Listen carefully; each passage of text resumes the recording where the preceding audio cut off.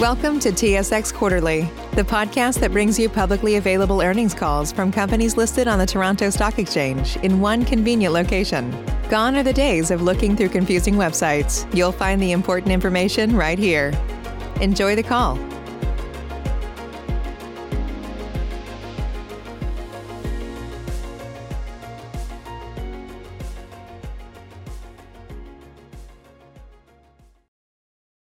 Thank you for attending Wajax Corporation's 2020 fourth quarter results webcast. On today's webcast will be Mark Foote, Wajax's President and Chief Executive Officer, and Mr. Stuart Auld, Chief Financial Officer. Please be advised that this webcast is being recorded. Please note that this webcast contains forward-looking statements. Actual future results may differ from expected results. I will now turn the call over to Mark Foote. Thank you, and good afternoon. Thank you for participating on our fourth quarter call. This afternoon, we'll be following a webcast, which includes a summary presentation of our fourth quarter financial results. The presentation can be found on our website under Investor Relations, Events and Presentations. I'll provide you with a general update and then turn it over to Stu for comments on backlog, inventory, cash, and the balance sheet. And to begin with, I'd like to draw your attention to the cautionary statement regarding forward-looking information on slides 2 and 3. And additionally, non-GAAP and additional GAAP measures are summarized on slides 21 through 23 for your reference. So if you turn to slide 4, please. Wajax has consistently adhered to 4 objectives in response to the pandemic: protecting the health and safety of our employees, providing strong service to our customers, protecting the financial health of the company, and finally, positioning ourselves to refocus on growing the company as conditions improve. Our decisions in the fourth quarter and going forward will be made according to these objectives, and a summary of our actions is included in the MD&A and news release that we issued last night. On behalf of the management team and the board of directors, I'd like to thank our employees for their dedication, commitment, and flexibility during this difficult period. The entire team continues to do an excellent job in the fourth quarter, including adhering to enhanced safety protocols and demonstrating their commitment to serving our customers every day. Turn to slide 5. Revenue of $381 million was down 6% in the quarter. The decline in revenue was due primarily to lower sales in Eastern and Western Canada. EBIT of $18.8 million was down $2.6 million, or 12% in the quarter. The decrease in EBIT was primarily attributable to $1 million in transaction costs related to Tundra, $1 million in lower gains on property sales and lower revenue, offset partially by improved sales and margins in ERS. Adjusted net earnings of 48 cents was down 3 cents or 5% in the quarter, noting the adjustments that are included on the chart. And the full-year TRIF rate of 1.08 was 22% better year over year. We're very proud of the team that and has continued to improve workplace safety despite the obvious challenges of 2020. If you turn to slide 6. The company qualified for $5.7 million in wage subsidies in the quarter and allocated those amounts of $4.4 million and $1.3 million to cost of sales and SG&A respectively. It is important to note that the net positive effect of the subsidies in the fourth quarter was approximately $1.7 million due to the redirection of $4 million to temporary supplemental compensation programs directed primarily at the company's frontline employees who continue to provide excellent and essential support to our customers across Canada. You turn to slide 7. The revenue decline of 5.7% for the fourth quarter and 8.4% for the full year was driven primarily by Western and Eastern Canada. Central Canada sales declined 1% in the fourth quarter and 3% for the year. In the fourth quarter, stronger ERS and crane utility sales largely offset weakness in forestry and power generation. Construction and material handling sales were comparable on a year-over-year basis. Eastern Canada sales declined 6% in the fourth quarter and 8% for the full year. In the fourth quarter, the sales decline was primarily related to material handling and power generation, partially offset by strong construction sales. While ERS sales were comparable year over year, operational restrictions due to required safety protocols in the shops have constrained growth, which we fully expect to increase as COVID conditions improve. In Western Canada, sales declined 8% in the fourth quarter and 12% for the year. In the fourth quarter, sales were generally weak across most categories, including mining and material handling, the effects of which were partially offset by strong forestry sales and secondarily by improved results in construction. You could turn to slide 8. An update on equipment and product support sales and year-over-year variances are shown on this page. Equipment sales of approximately $145 million declined 7.3%, due primarily to lower equipment sales in material handling and power generation. In material handling, the decline was driven by lower intermodal sales due to a major order last year, which did not repeat. Power generation equipment sales continued to be under pressure due to lower project volume. These declines were partially offset by strong construction equipment sales. Product support sales of approximately $102 million declined 7.5%, due primarily to weakness in Western Canada and in particular, lower parts and service volumes from the oil sands. While the company is yet to see a specific improvement in product support sales in this key market, customer activity does indicate a more positive trend in 2021. Please turn to slide 9. An update on industrial parts and ERS sales and year-over-year variances are shown on this page. Industrial parts sales of approximately $86 million declined 3.4%, due primarily to Western Canada. Sales in Central and Eastern Canada were comparable year-over-year. And ERS sales of approximately $43 million increased 3.3%, due primarily to the additional volume from the acquisition in North Point. You can turn to slide 10. Slide summarizes our sales at a category level for the quarter and year to date. Specific to the fourth quarter, and noting that market conditions due to COVID-19 continue to broadly affect our business, aggregate year-over-year sales in our targeted growth categories in the quarter was roughly flat compared to last year. Aggregate year-over-year sales in our core strength categories of industrial parts, forestry, on-highway, and power and marine declined approximately 7%. And aggregate year-over-year sales in our cyclical and major project categories of mining, engines and transmissions, and crane utility declined approximately 11%. Let me turn the call over to Stu. Thanks, Mark. Please turn to slide 11 for comments on backlog. Our Q4 backlog decreased $23.4 million, or 11% sequentially from the previous quarter, and decreased $62.1 million, or 26% on a year-over-year basis. It should be noted that our backlog as at December 31, 2020 now includes our ERS business, including Dloma North Point, and therefore for comparability purposes, backlog includes Dloma North Point for the September 30th, 2020 backlog and includes Dloma for the December 31, 2019 backlog.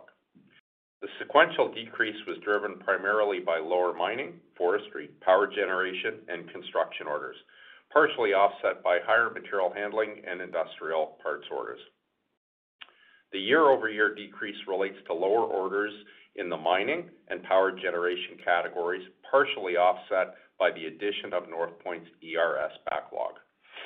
Please turn to slide 12 for an update on our current inventory levels. Inventory, including consignment, decreased $51.2 million compared to Q3 2020 as a result of lower equipment, parts, and work-in-process inventory in most categories, partially offset by higher mining equipment inventory. Consignment inventory decreased $18.7 million from the previous quarter.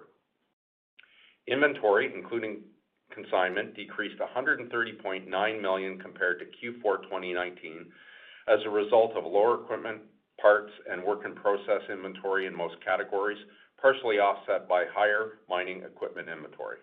Consignment inventory decreased $73.4 million compared to Q4 2019. We continue to work closely with suppliers and to review inventory levels in accordance with expected market conditions. Please turn to slide 13, where I'll provide an update on cash flow and leverage. Cash flow from operating activities in the current quarter have increased $13.3 million from Q3 2020, due primarily to an increase in cash generated from changes in non-cash operating working capital, and higher net earnings. Leverage ratio. Our Q4 leverage ratio decreased compared to Q3 from 2.59 times to 2.28 times, as the lower debt level was partially offset by lower trailing 12-month pro forma adjusted EBITDA.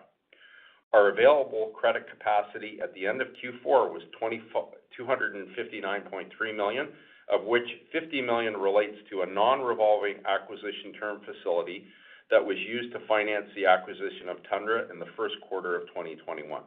The remaining credit capacity of approximately $209 million is sufficient to meet short-term normal course working capital and maintenance capital requirements and certain strategic investments.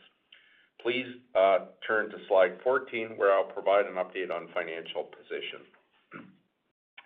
We continue to focus on working capital efficiency, which is a key component in managing our overall leverage targets. The decline in inventory turns from Q4 2019 is due to lower trailing 12-month average sales, offset partially by lower average inventory levels. As previously disclosed, we continue to evaluate ways to unlock cash from the business, and as such have completed a market value of assessment of our own real estate holdings. In the fourth quarter, we entered into a sale and leaseback transaction for one of our own properties for proceeds net of transaction costs of $1.2 million.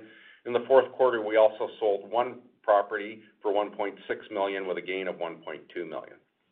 Further opportunities to sell redundant real estate as well as leaseback opportunities have been identified and are being pursued in 2021. Proceeds from any real estate sales will be used primarily to debt repayment. The earnings impact from any sale and leaseback transaction is not expected to be material, as any gains are expected to be approximately offset by the incremental lease costs over the term of the lease. Finally, the board has approved our first quarter dividend of 25 cents per share, payable on April 6, 2021, to shareholders of record on March 15, 2021. Please turn to slide 15. At this point, I'll hand the call back to Mark to provide an update on Tundra and a brief update on our 2021 financial outlook and concluding remarks. Thanks, Stu. We announced the acquisition of Tundra on December 30th of last year and subsequently closed the transaction on January 22nd, 2021.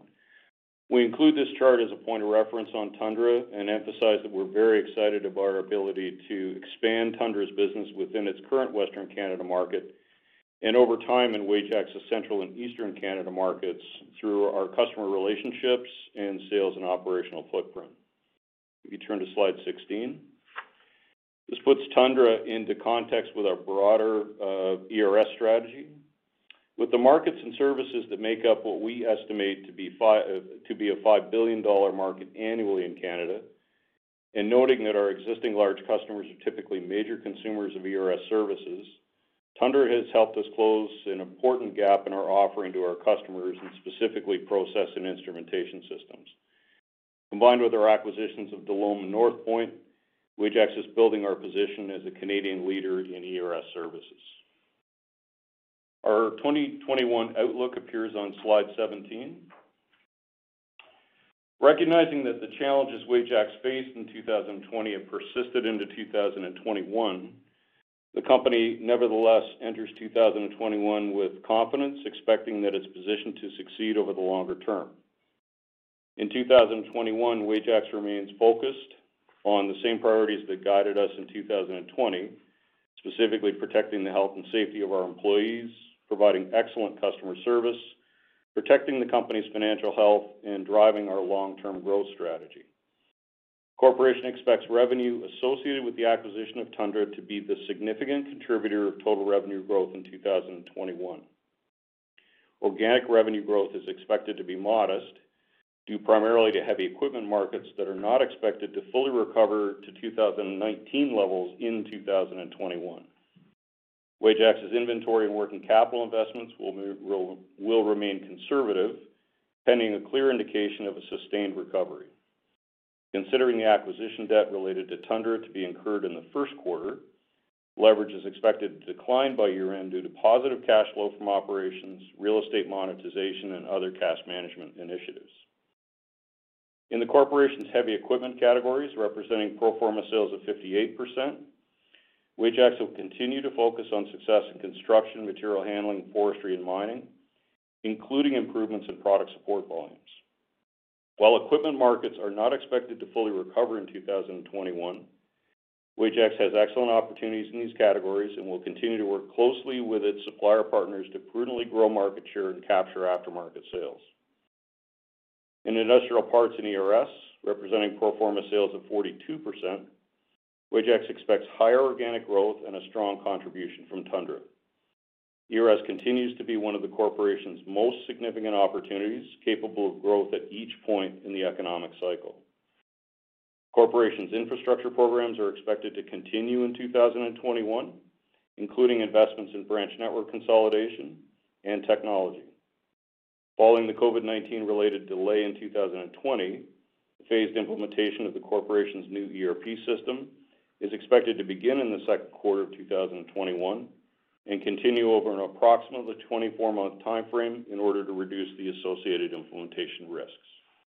And with that, operator, we'll open it up for questions. Thank you. As a reminder, to ask a question, you will need to press star 1 on your telephone. To withdraw your question, press the pound or hash key. Please stand by while we compile the Q&A roster.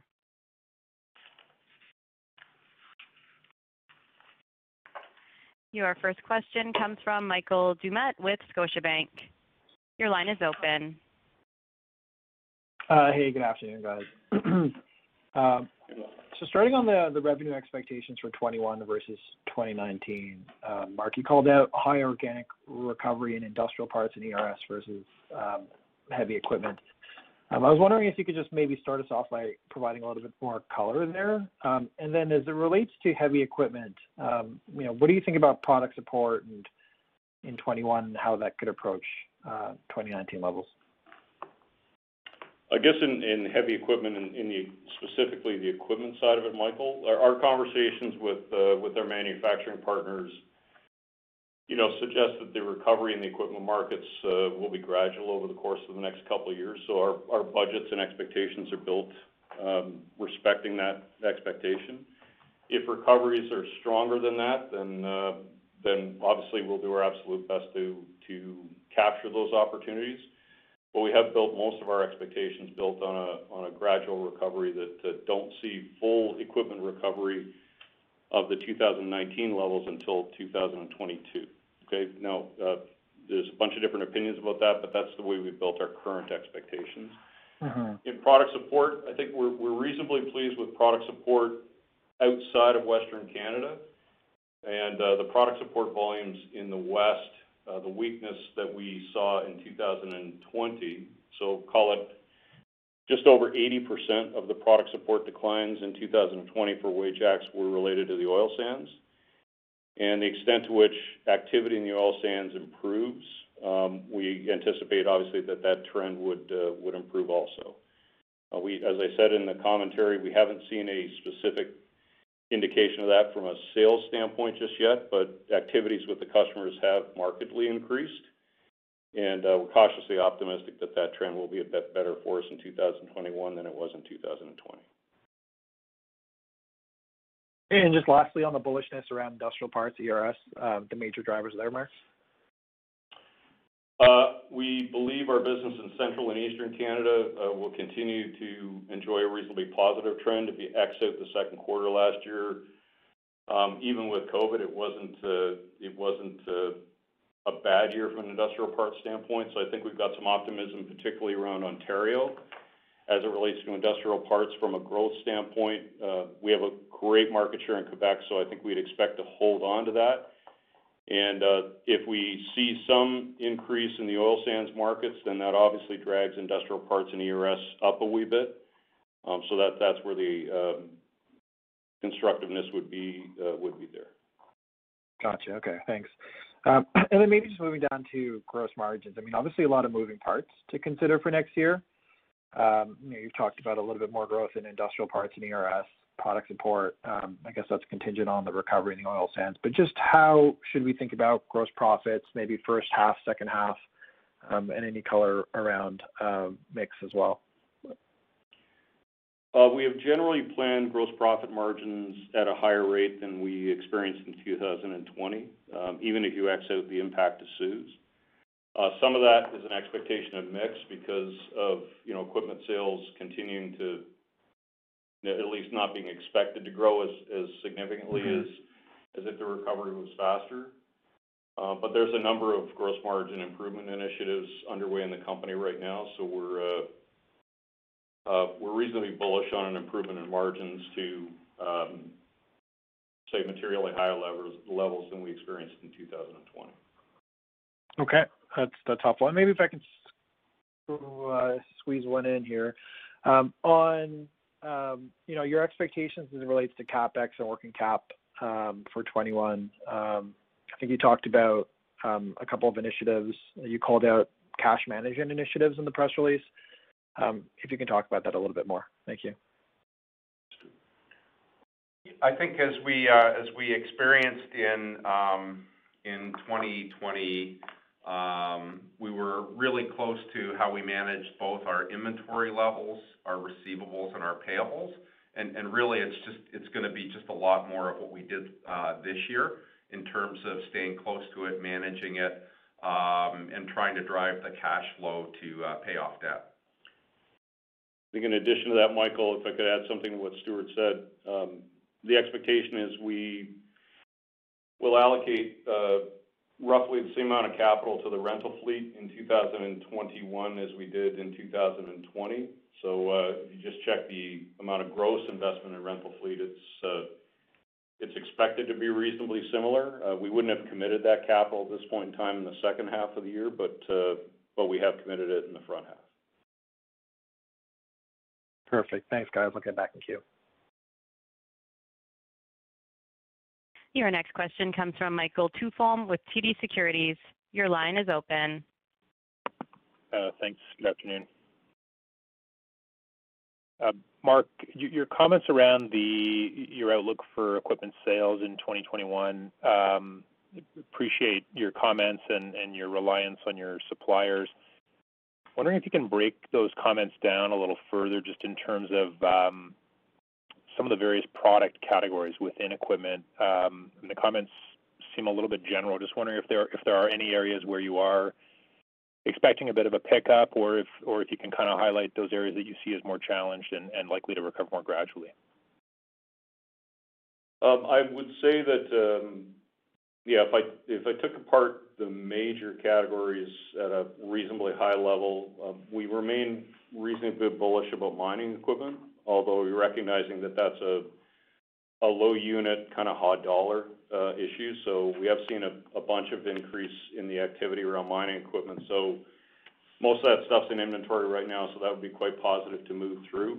We've only booked into our own expectations the committed orders for the most part. So the extent to which mining opportunities that are indicated by current quoting materialize, and that's positive. We've remained pretty conservative on construction and material handling and forestry equipment, albeit for different reasons. I think in construction, our partnerships with a number of major manufacturers continue to point to, modest declines in the market on a percentage basis. And again, if that's not the case, then we should be able to do better than our current expectations. So we really are looking at the construction equipment market and being, we think, prudent with respect to the size and the momentum of it. We've been on an absolute tear from a forestry standpoint, and our market shares in forestry have really gotten to some pretty impressive levels. So we're not expecting the forestry market to continue to grow in 2021 to the extent that it did this year. And in material handling, it's a bit like the construction market. It's a fairly broad-based industrial market. Our conversations with suppliers would continue to indicate that it's a slower recovery than I think some people expect. And again, if that's not true, then we should be able to do a bit better. Perfect. And then in your outlook, when you refer to market share growth opportunities, which areas in particular do you see the greatest opportunities in 2021 and I guess beyond? I would say probably in the construction and material handling businesses. And I would stress that they're prudent market share increases, not swinging for the fences on the increases themselves. Our market share in forestry is, as I said just a second ago, reasonably high. And our market share in hydraulic vinyl shovels is also historically and currently quite high. So I don't expect that we would see increases in share in forestry or mining, but I do think we could expect to see some degree of modest share improvement in construction and material handling. Okay, thanks for that. And then just in terms of large mining shovel deliveries in 2021, looks like maybe there's one due to be delivered. If you can just confirm if that's the case, or if the number is different, and then secondly, remind what occurred in 2020. Yeah, we would have had 3 large shovels in 2020, and we have one currently booked in 2021, and it's in the second quarter. Okay, thanks for that.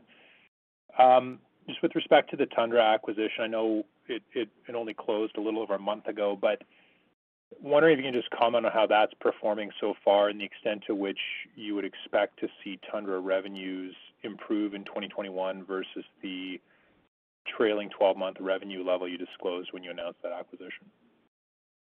Yeah, our most updated TTM number for Tundra that's in the presentation that would have been just up on the screen there, I think the TTM was about 141 million or so. We currently would have Tundra planned at a bit less than that for 2 reasons. One, looking at just the conditions in Western Canada, and although we're enormously optimistic about Tundra's kind of medium to longer term growth standpoint or opportunities, the current conditions in Western Canada continue to be a bit of a pressure for Tundra and businesses like ours. So we're budgeting Tundra at less than the TTM number that showed up on the screen for that reason, and also for the fact that we don't actually have them for a full fiscal year, so it'd be 11 out of 12 months. Okay. I wouldn't say that the differences between the TTM number and the budget are that material, but they're a slight bit less. Okay. And then just two more for me. The ERP implementation. Can you just remind any additional costs as you begin that implementation that we need to be thinking about? No, minimal additional costs to start to roll it out. Okay. And then lastly, presumably this is a bit of a moving target, but what would be your expectations for any further CEWS amounts in 2021? The program continues. We don't really have a large expectation this year. We expect to get some money, but we really haven't done the calculation at this point because we haven't finished. We've only finished 1 month this year. And Michael, okay. Just not to suggest we're at all irresponsible with the money, but if you notice what we did in the fourth quarter, we returned a lot of that subsidy to the team. Yeah. Okay. Sorry, and just one last one. I think you covered this off, Stuart, a moment ago, but just to be clear, expectations for changes in non-cash working capital in 2021 for the full year. How should we be thinking about that? Well, it won't be as large as it was this year. We should see an improvement, but the biggest components were obviously the inventory reduction. And that's largely done now, right? Yeah. There could be some additional improvement. It won't be to the extent that it was last year, though. Okay, perfect. Thank you. Your next question comes from Brian Fast with Raymond James. Your line is open. Yeah, good afternoon. Thanks for taking my question. Just digging deeper on the product support question that was asked earlier. I think last quarter you mentioned that around 30% of the fleet that you service was parked. Is there an update on those figures? Is it safe to assume that number is lower now? Yeah, it would be lower, Brian. I think our discussion with the team earlier this week indicated that we had about 10% of the fleet parked now versus 30% the last time we talked. Okay, good. That's encouraging. And then maybe just how are you thinking about your physical footprint? I mean, you've taken a number of rationalization measures and executed on sale leaseback transactions. Maybe what inning are you in that effort? Sorry, Brian, can you just repeat the last part of your question, please? Just maybe what inning are you in that effort? I mean, are you still early days, or should we expect kind of an end to those transactions in the near future? We have a number of significant transactions that we're considering for 2021. One is a sale leaseback, so that's a non-operating gain if it occurs, and it's possible that we'll be exiting a large facility and simply closing it, which obviously would be a straight gain and co-locating into another facility. So we have a number of small projects that are underway, which won't move the needle a ton, but there are a couple of more significant ones that are underway right now. It doesn't fundamentally change kind of the total footprint of the company. We're at 116 locations, including Tundra, so I think we would expect to gradually decline that over time. We've already got plans for one of the Tundra facilities to close in the second quarter of this year and move those operations into other Tundra locations and, in fact, into some Wajax facilities. So there's always a continuous improvement exercise underway there all the time. I'm not sure that's ever really going to be done, but there are a couple of larger real estate transactions which could occur this year. But again, I'll just stress they're non-operating gains, but they could be potentially quite good from a cash inflow standpoint. Okay, good. And then to continue on the earlier questions, just looking at the Tundra acquisition, the slide deck does show pretty significant growth in fiscal 2020. Was there anything in particular that contributed to that, those figures?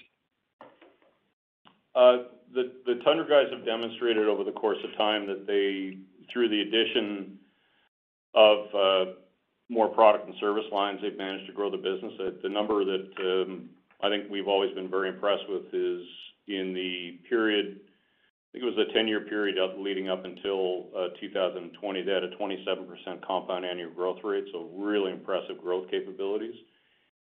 There are always major project opportunities at Tundra. They're infrequent but significant. We typically clean them out of how we think about the TTM number, though. So we're continuing to be pretty optimistic about Tundra from a number of perspectives. One is the guys have some really impressive and exciting additional lines that they have access to that operate within the footprint, the AORs that they have their business in today. Wajax's customer list is 32,000, so it's orders of magnitude larger than Tundra's list. So we can migrate a lot of those products and services into customers that Tundra just simply wouldn't have access to yet. So the thesis on Tundra is excellent. We're very excited about it, and we respect that market conditions right now are not as optimistic or not as positive as it could be, but I think that's one of the reasons we want to move on this now, because we can show some excellent growth, I think, in the medium to longer term. Okay, good. Appreciate the color. That's it for me. As a reminder, it is star one on your keypad to ask a question. Your next question comes from Devin Dodge with BMO. Your line is open. Hey, good afternoon. This is Jun Chua calling in for Devin. Looking at the SG&A, where costs have came in below the target of 14.5 to 15.5% of revenues, even if the full CEWS benefit was excluded, should we be recalibrating this to a lower range? And maybe how should we be thinking about the puts and takes for the SG&A cost in 2021? Yeah, I'm sorry. What was your first name? It's Jim. Jim. So, Jim, it's Mark speaking. We typically come in below the outlook range we provided a while ago of 14.5 to 15.5. We set the range pretty wide because it's intended to reflect the cyclicality in the sales line. So I would say that it's more, it's probably better to think about the SG&A in the 14 to 15% range, and even that may be a bit conservative. Got it. And also, I was wondering if you could provide your thoughts on the ERS consolidation opportunity. We're after acquiring the Long, North Point, and now Tundra. Do you think is there more runway for Wajax to pursue this strategy? Yeah, the short answer to that is yes. It's a pretty fragmented market. The scale of Tundra would be a bit unusual in the fact that, and it's important to recognize that Tundra is not purely an ERS firm, which would be the case with the Loma North Point. Tundra is a hybrid industrial parts and ERS company, so that gives it a bit more scale. But the short answer is yes, there are significant opportunities in the Canadian market with respect to scale ERS and IP acquisitions, ERS being the bigger focus for Wajax. And Wajax is ideally positioned to be an aggregator of those acquisitions. So that's a strategy we continue to pursue. We've always got a number of opportunities in front of us that we'll execute when that makes some sense for the company. But it's a strategy that we've demonstrated, I think, that we can execute and that we would continue to pursue. Thanks.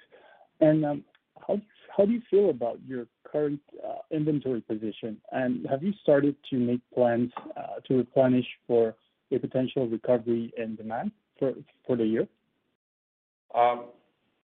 We feel quite good right now about where we stand with inventory, and as Mark said, we're cautiously optimistic that things will start to improve. But we're going to sort of stick with kind of where we're at now and kind of manage throughout the year, and not increase it too much because we don't think it's really necessary at this point. I think our focus right now is just making sure we're turning the inventory effectively, and it's if the market bounces back more aggressively than we had built our expectations on, there's obviously going to be some lead time issues and things like that from a supply standpoint. So, but I back up what Stuart said. I mean, our inventory levels right now we're quite comfortable with. The extent to which the demand recovers really quickly, we'll obviously be chasing additional inventory from suppliers, but we'll be doing that on the basis of not overshooting demand that we're confident in. All right, thanks, and I'll turn it over.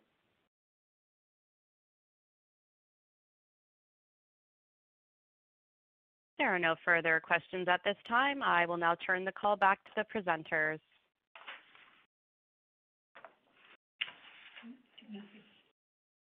Oh, I'm sorry. I was putting my mask on. Thank you very much for your attendance today, and we look forward to speaking with you at the end of the first quarter.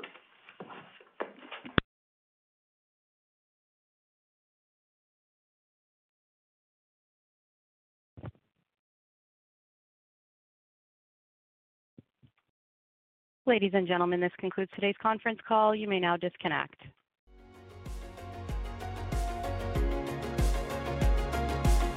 Thank you for listening to TSX Quarterly. If you enjoyed the cast, remember to leave a good rating.